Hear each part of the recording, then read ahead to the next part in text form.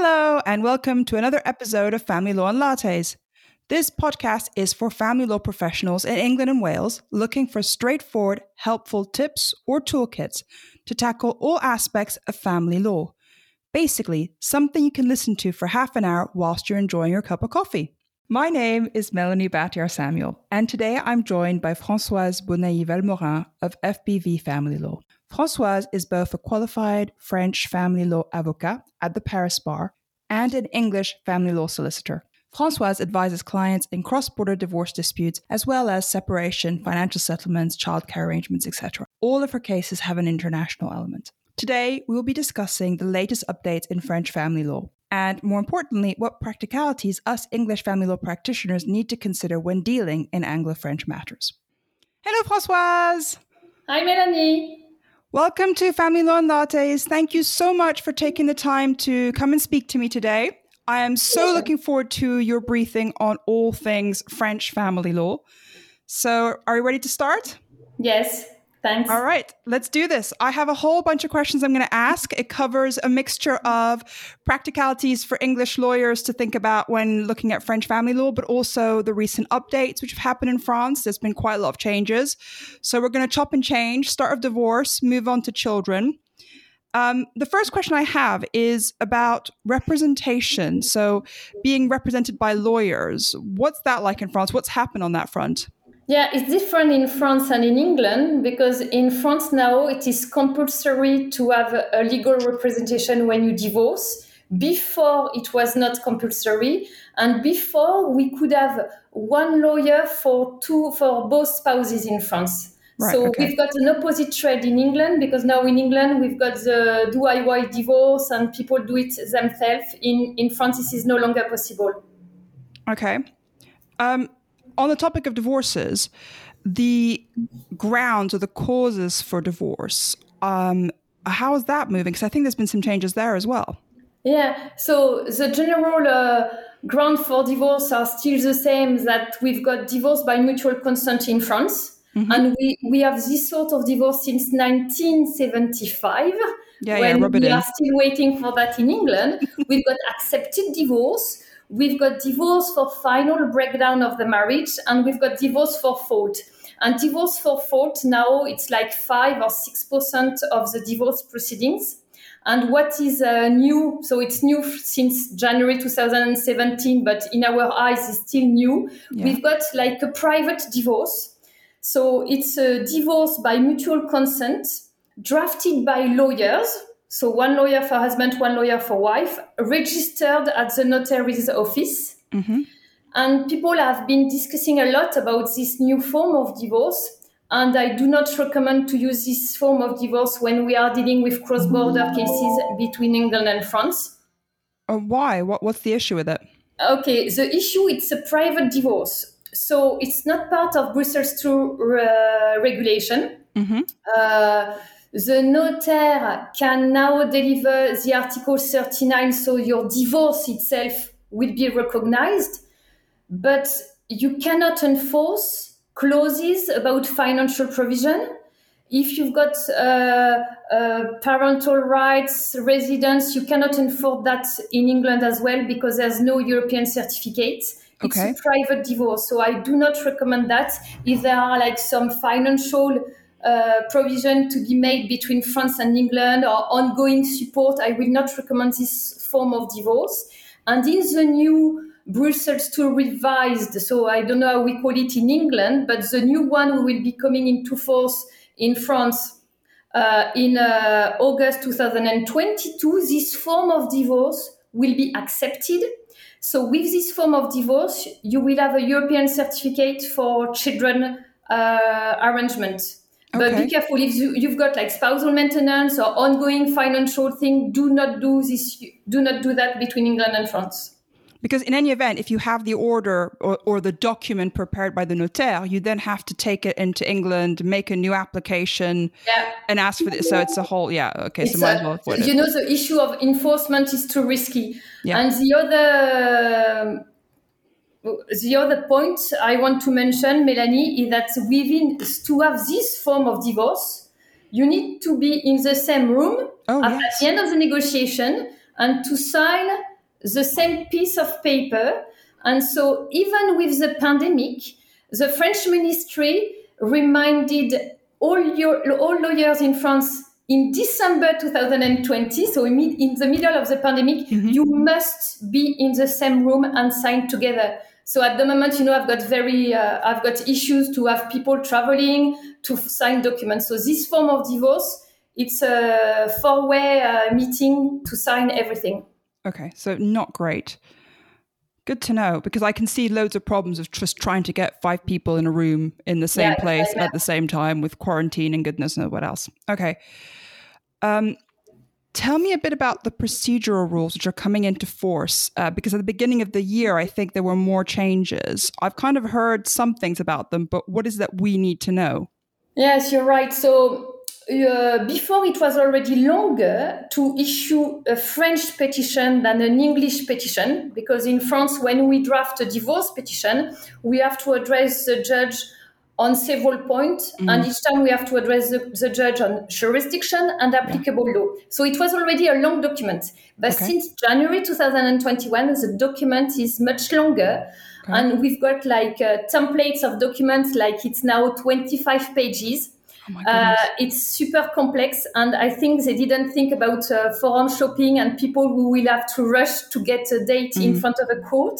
The document has to be very complete. You need to suggest a financial proposition, and also you need to seek a date from the court. So you remember when we were rushing to the court, have a stamp with the date. So now it's more complicated in France because you need to request a date from the court. You need to prepare your pleadings. You need to send your pleadings to a French bailiff. And it is when the French bailiff will receive your paper that will be the time you will check to see whether you have succeeded in forum shopping. So it's more complicated since January 2021 to issue French divorce proceedings. So that just makes it a lot more complicated because you have to go through all of that without having the time to really consider it, particularly if you're, for example, the rest of Europe and you're forum shopping with the other EU countries. That's a bit of a nightmare. I have a question actually about timings and what's been happening with that in France, because I know I've talked to you about this before, but I've had proceedings where petitions have been launched in France and nothing's been done with it for a few months or maybe longer than that. In one case, I think almost a year and a half. What do we need to know about timings when it comes to French paperwork? Yeah, you were lucky if you could wait for, for so more lucky. than a year or 2 years, because what you need to be careful of in France is if you issue a petition, you need to act on the petition. There is no live petition. It doesn't exist. So if you do not act on your case, the judge will dismiss your application. There's no liberty to restore. And so French judges do not like to keep files on their desk. So if there is no step being taken, they will say, no, we will dismiss your case. The other thing is about timing. What I always tell clients, it's you always know when you start a case in France, but you never know when you finish, because it's quite easy to appeal a decision in France if you are not satisfied because you say, no, I'm paying too much spousal maintenance to my wife, I want to pay less. You appeal. There is no need to have a point of law. So it's easy to appeal a decision in France. And once you have registered your appeal proceeding, then sometimes you wait 2 years to get a hearing. And the other thing about timing, the difference between France and England is I always explain to my French client in London that the judge will give the decision immediately, whereas in France, it's never the case. You are in front of the judge, you explain everything, and then the judge will say, okay, I will give my judgment in 2 months, 3 months. Oh my gosh. That just drags things on a lot. Yes. We get upset if we don't get judgment immediately. What do you mean I have to wait until Monday to find out what my decision is? I want my response immediately. This is oh my gosh, it's amazing.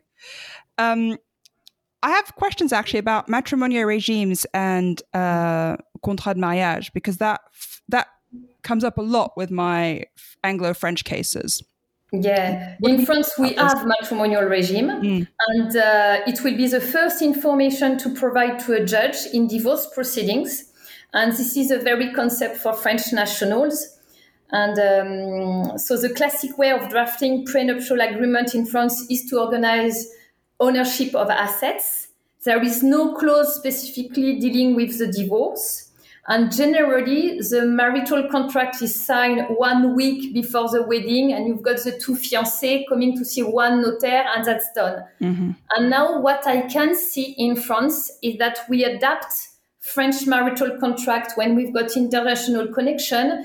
We adapt them and we give them an English style. So there will be like each fiancé will have their separate lawyer, and there will be financial disclosure. There will be a time frame for the negotiation, and we will put dates. The first contract was sent on such date to make sure that it's not finalized today before the wedding. Mm-hmm. And the other point, very important point, is that in a French marital contract, you will never see a clause. If we divorce in 5 years' time, I will give you 3,000 pounds. There is no mention of spousal maintenance, of future spousal maintenance, of lump sum payment, of what we call in France prestation compensatoire, because it's contrary to public policy to organize in advance the figure one will have to give to the other. So what does the contrat de mariage do? Just reinforces the régime matrimonial? Absolutely, yeah. Deal with ownership, inheritance, and yes. And yeah. Okay. And there is another point that maybe we need to mention, Melanie, to English practitioners, is that, so in France, we apply European regulation. And in France, we apply the European regulation relating to matrimonial regime, dated 2016. We came into force in 2019. And this European regulation has a universal application. So I give you a simple example. You act in England. You draft an English prenuptial agreement. One of the fiancés is French and has his habitual residence in France before the wedding. Right. You must comply with the formal French rules to elect a law for matrimonial regime. That means that you will need to have an authentical instrument in front of a notaire. So you would have to, even if you're doing an English prenup, you definitely need a French prenup in the background, which is going to be mirroring what the English one says, if at all possible. If your French client has his habitual residence in France, so that means if one of them has a habitual residence in a member state of this regulation, you must comply with the formal rules. Yes. Okay. Just a quick question. If you have an English prenup, which says that, for example, the wife agrees not to seek a lump sum upon divorce, would the French courts accept that? No way. Okay. No way. So we need to be careful of having mirror agreements that very much respect both laws, if at all possible. Yeah. Super easy. Tell me a bit about taxes, because that's always the one thing that really worries me when I'm dealing with French clients. Yeah, absolutely. Especially when we deal with English proceedings. Yeah. You are doing a case in England, and people have like a holiday home in France, and they say, okay, we split the assets. People need to know that there is taxes to pay in France. So until January this year, it was 2.5% of all assets that people will split. The rate has been reduced to 1.8%, but still this is an important consideration to take into account. Because when you split assets, there will be always a percentage of tax to be paid.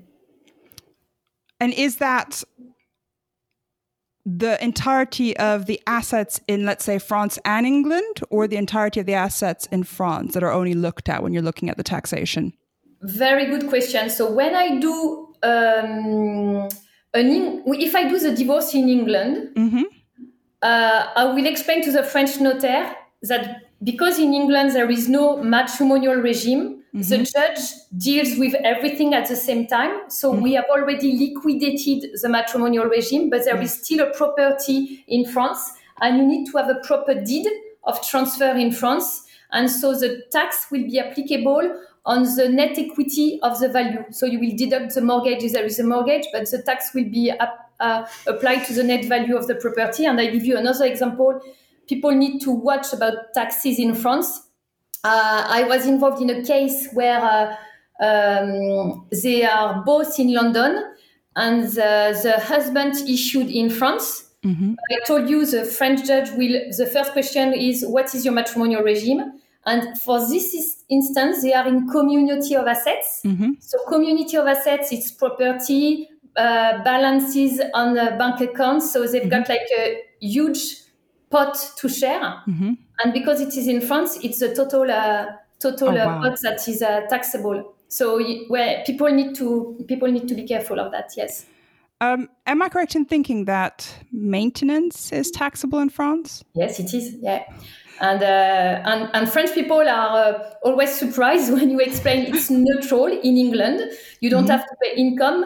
But in France, it's the opposite. So in France, if a wife receives spousal income, she needs to be careful because she will have to pay tax as if she was if she receives spousal maintenance. It's like receiving an income. So it would be better for in that case to be capitalized? Yes, it would be better, yeah. Okay, interesting. This is one of my favorite things. It's a minute point, but it's so different culturally. Names. What do we do with names on divorce? Yeah. Situation of French nationals divorcing in the UK. So the name is very important because we cannot change or amend a name. You cannot go to any solicitor, deed of poll. No. You cannot do that with French law. No. The wife can use the name of her husband while she's married. Mm-hmm. So at the end of the marriage, the husband needs to give permission for the wife to continue to carry on his name. So I always recommend in English financial consent order to add a recital that the husband allows the wife to to use his name, because when the French wife wants to renew her passport, everything, the French authority will ask, where is your former husband consent about the name? My gosh. And do you give a timing for that? Do you say for the minority of the children, or is it just... It's general. But generally, husband will say, yes, I would like my wife to have the same name as my children. Or if the wife is a professional that is only known under her husband's name, she could have like a strong argument in front of the court. But the first point is that first you need to seek the husband's permission. Okay. Yeah. Okay. I think that just is a perfect example of the differences between the two jurisdictions. That is just awesome.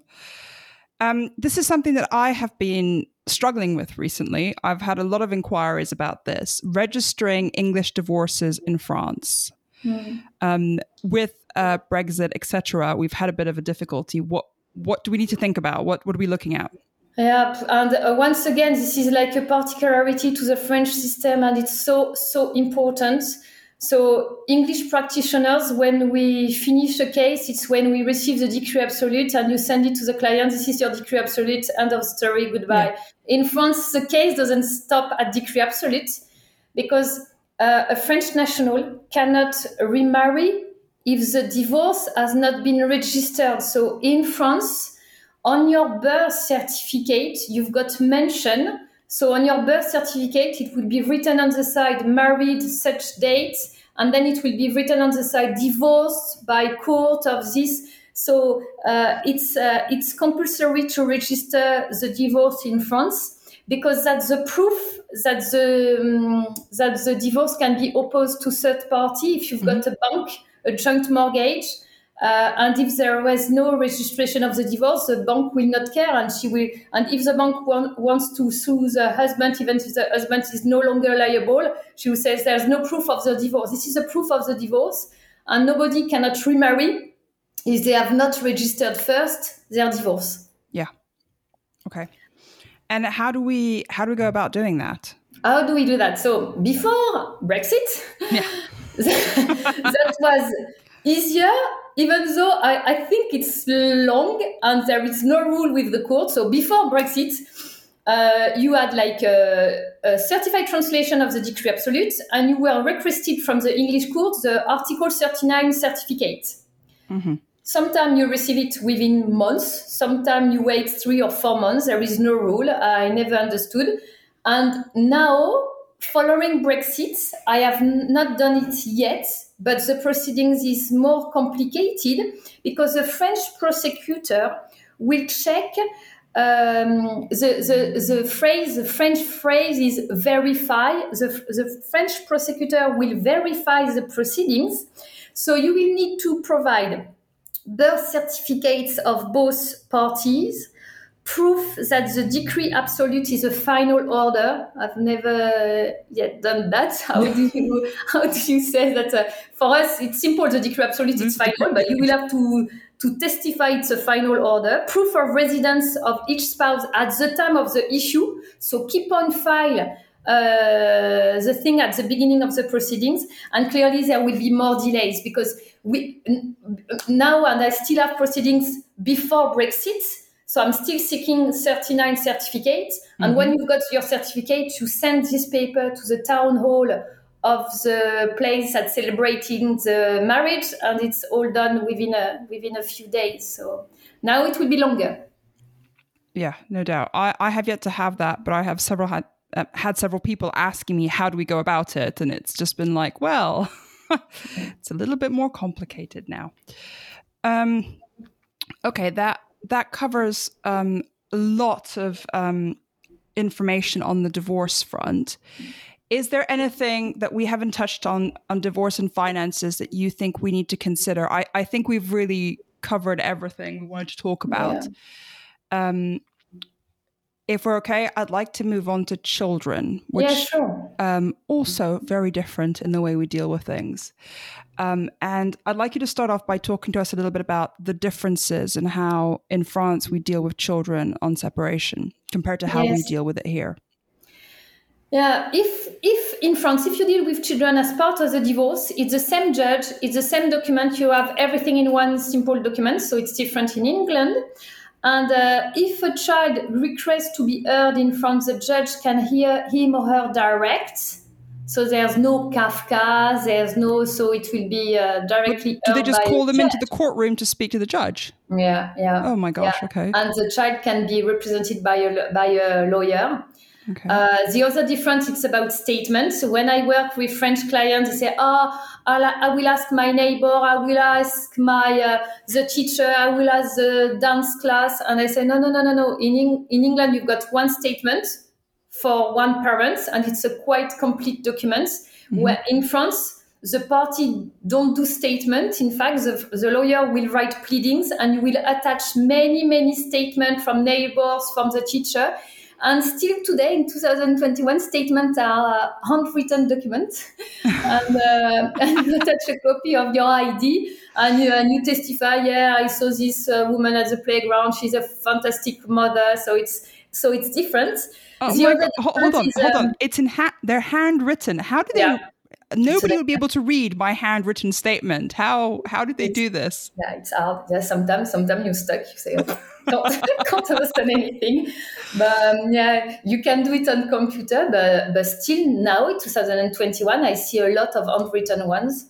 And parental responsibility. I was a bit surprised when I started practicing in England, because for us, for French people, parental responsibility is mom and dad, full stop. And it's super hard for somebody else to get parental responsibility. And when I started working in England, I saw that a relative would travel with a child. So the judge will give the relative parental responsibility.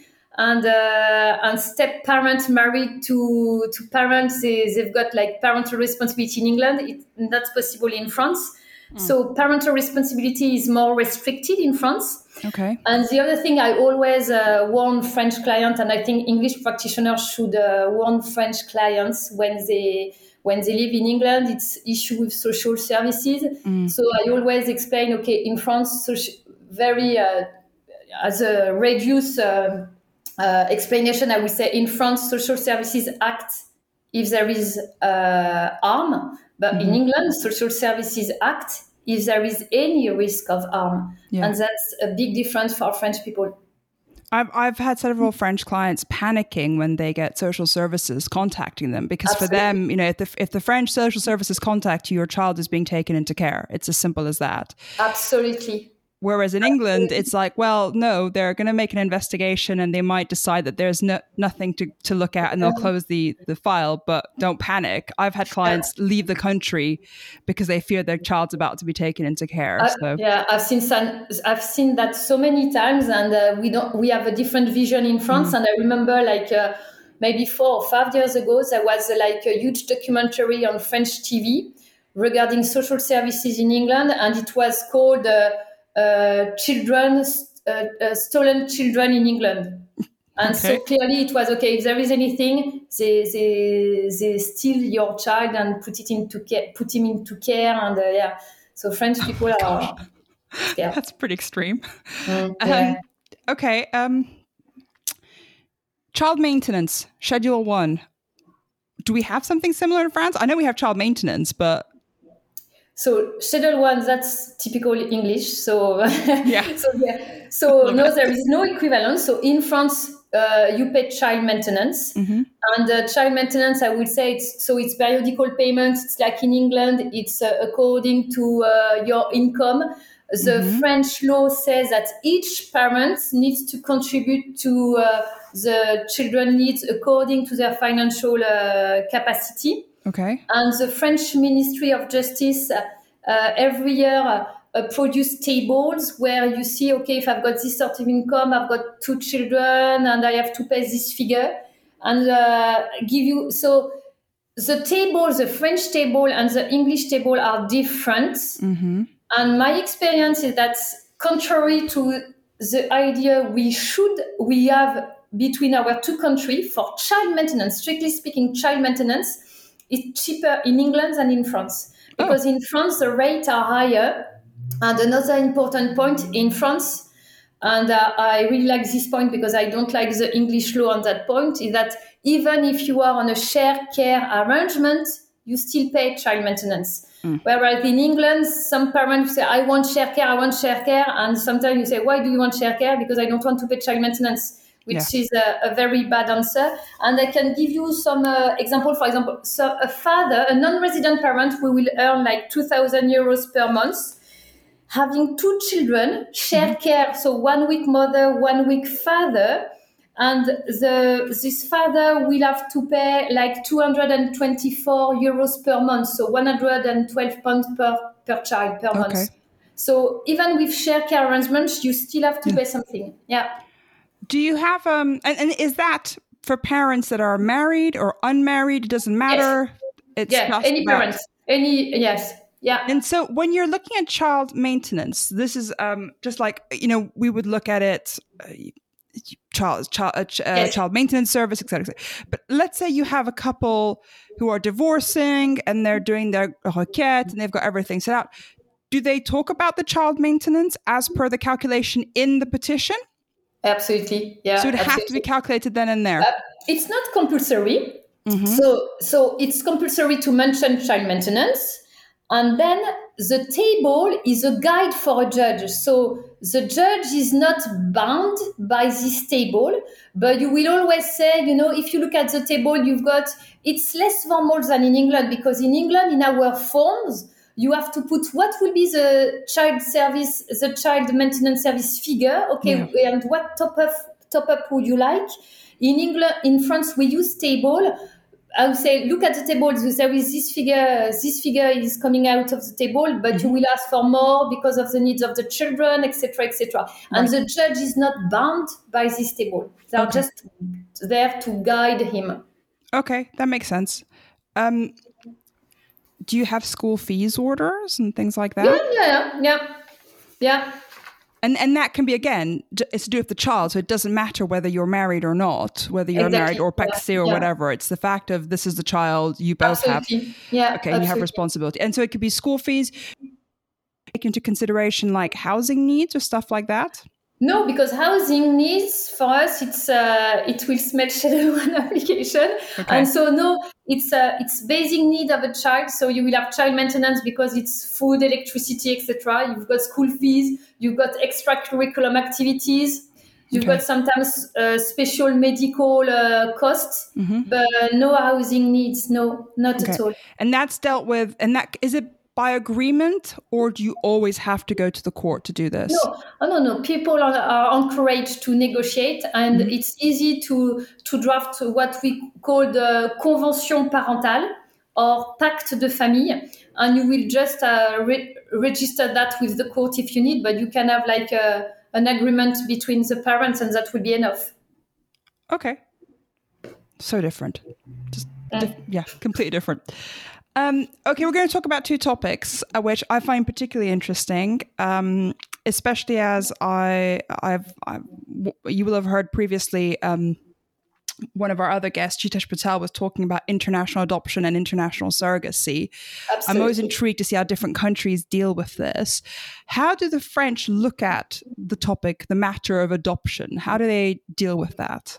So there are two differences in England, because we can adopt minor or adults, where in England you can only adopt minor children. So adults can be adopted in France. Okay. And the other big difference is that in France we've got two sorts of adoption.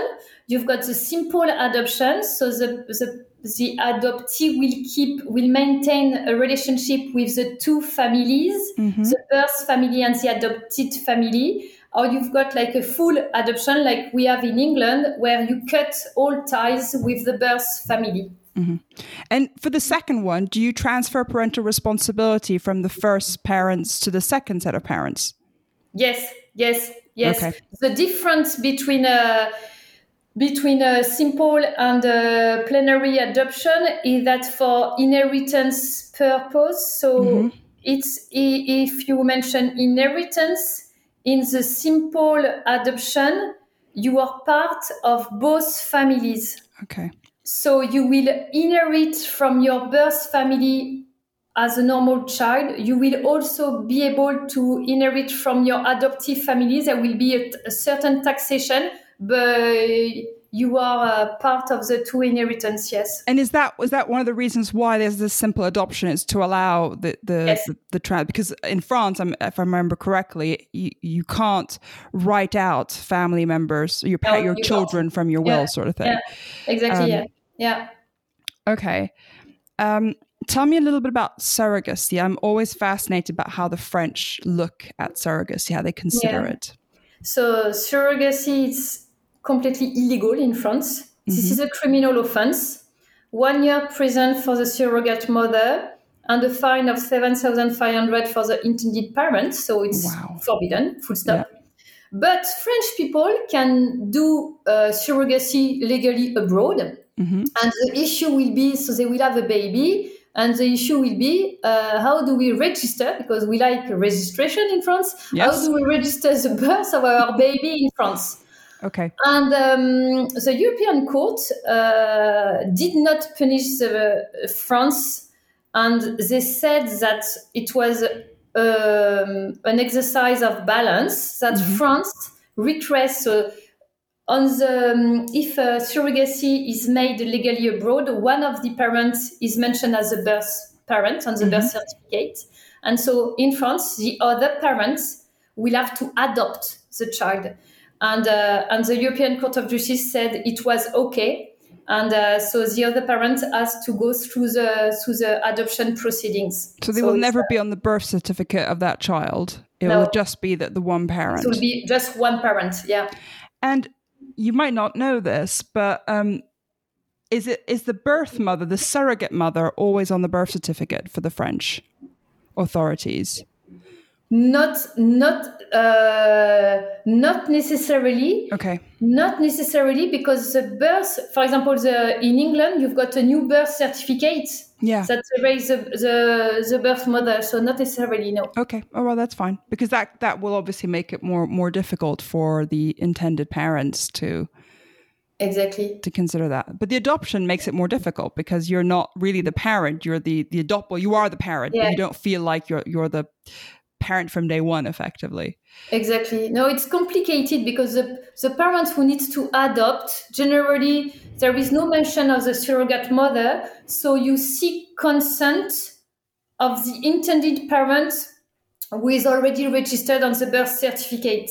But clearly, it's complicated in France because I have been dealing with a simple adoption in England for French nationals. So they adopted a child. The child was put into care from day one. Yeah. And so they adopted this child and they wanted this child to have a French passport. And there was issue in France because France wanted to have the proof that the birth parent did consent to for the adoption. But they wouldn't have consented. Proceedings is different in England because there is no formal consent if local authority acts immediately upon birth, and so Oh wow! So how do you prove that then? So you prove it by a statement of law from an English practitioner explaining that the law is different in England. And so if the child has been taken into special guardianship or special care of the local authority, you explain that the birth parent can oppose the end of the process of adoption, but there's no formal consent to give and to record. Okay. Wow. I love the French. Please provide us with the law written by a lawyer so that we understand how it works in your country. Okay, that's great. My takeaway from this is at all times have a care for what's going on in France. Yeah. Preferably seek advice from a French lawyer, even if it is just a phone call to say what's going on, what do I need to be aware of? Absolutely. Because there are always pitfalls that we just don't think about because the French system is just so weird. Sorry, so very different from the English system rather than weird. So very different. And have a good network of French lawyers. Oh, another question, something that I didn't ask you last time when we chatted. Does it really matter where your lawyer is based? So if, for example, your clients are from Paris, but you speak to a notaire in Toulouse, an avocat in Toulouse, is that okay? Is the law different in different areas or what? Yes, it's okay. So there is nothing simple in France. So the answer is yes and no. Obviously. So you can instruct any lawyer, okay? But if there are pleadings in front of a court, of a tribunal, sometimes you need to have a local lawyer. Oh, so it's not like we do in England that you send your barrister in London to Manchester and it's okay. No. So for some proceedings where representation is compulsory, you have the lawyer who will prepare the case, do the pleadings, meet with the clients, and then you have a local lawyer acting as a letterbox +++ that will have his name on all the pleadings. And so you need to have 2 lawyers, yes. Okay, good to know. So double costs. Nice. Okay, Françoise. No double costs. No? The what we call the postulant, the letterbox lawyer will be like a fixed fee generally. Okay, right, okay. But you, on your pleadings, you still have to have 2 names because the court will need to have a name of a lawyer registered at their bar.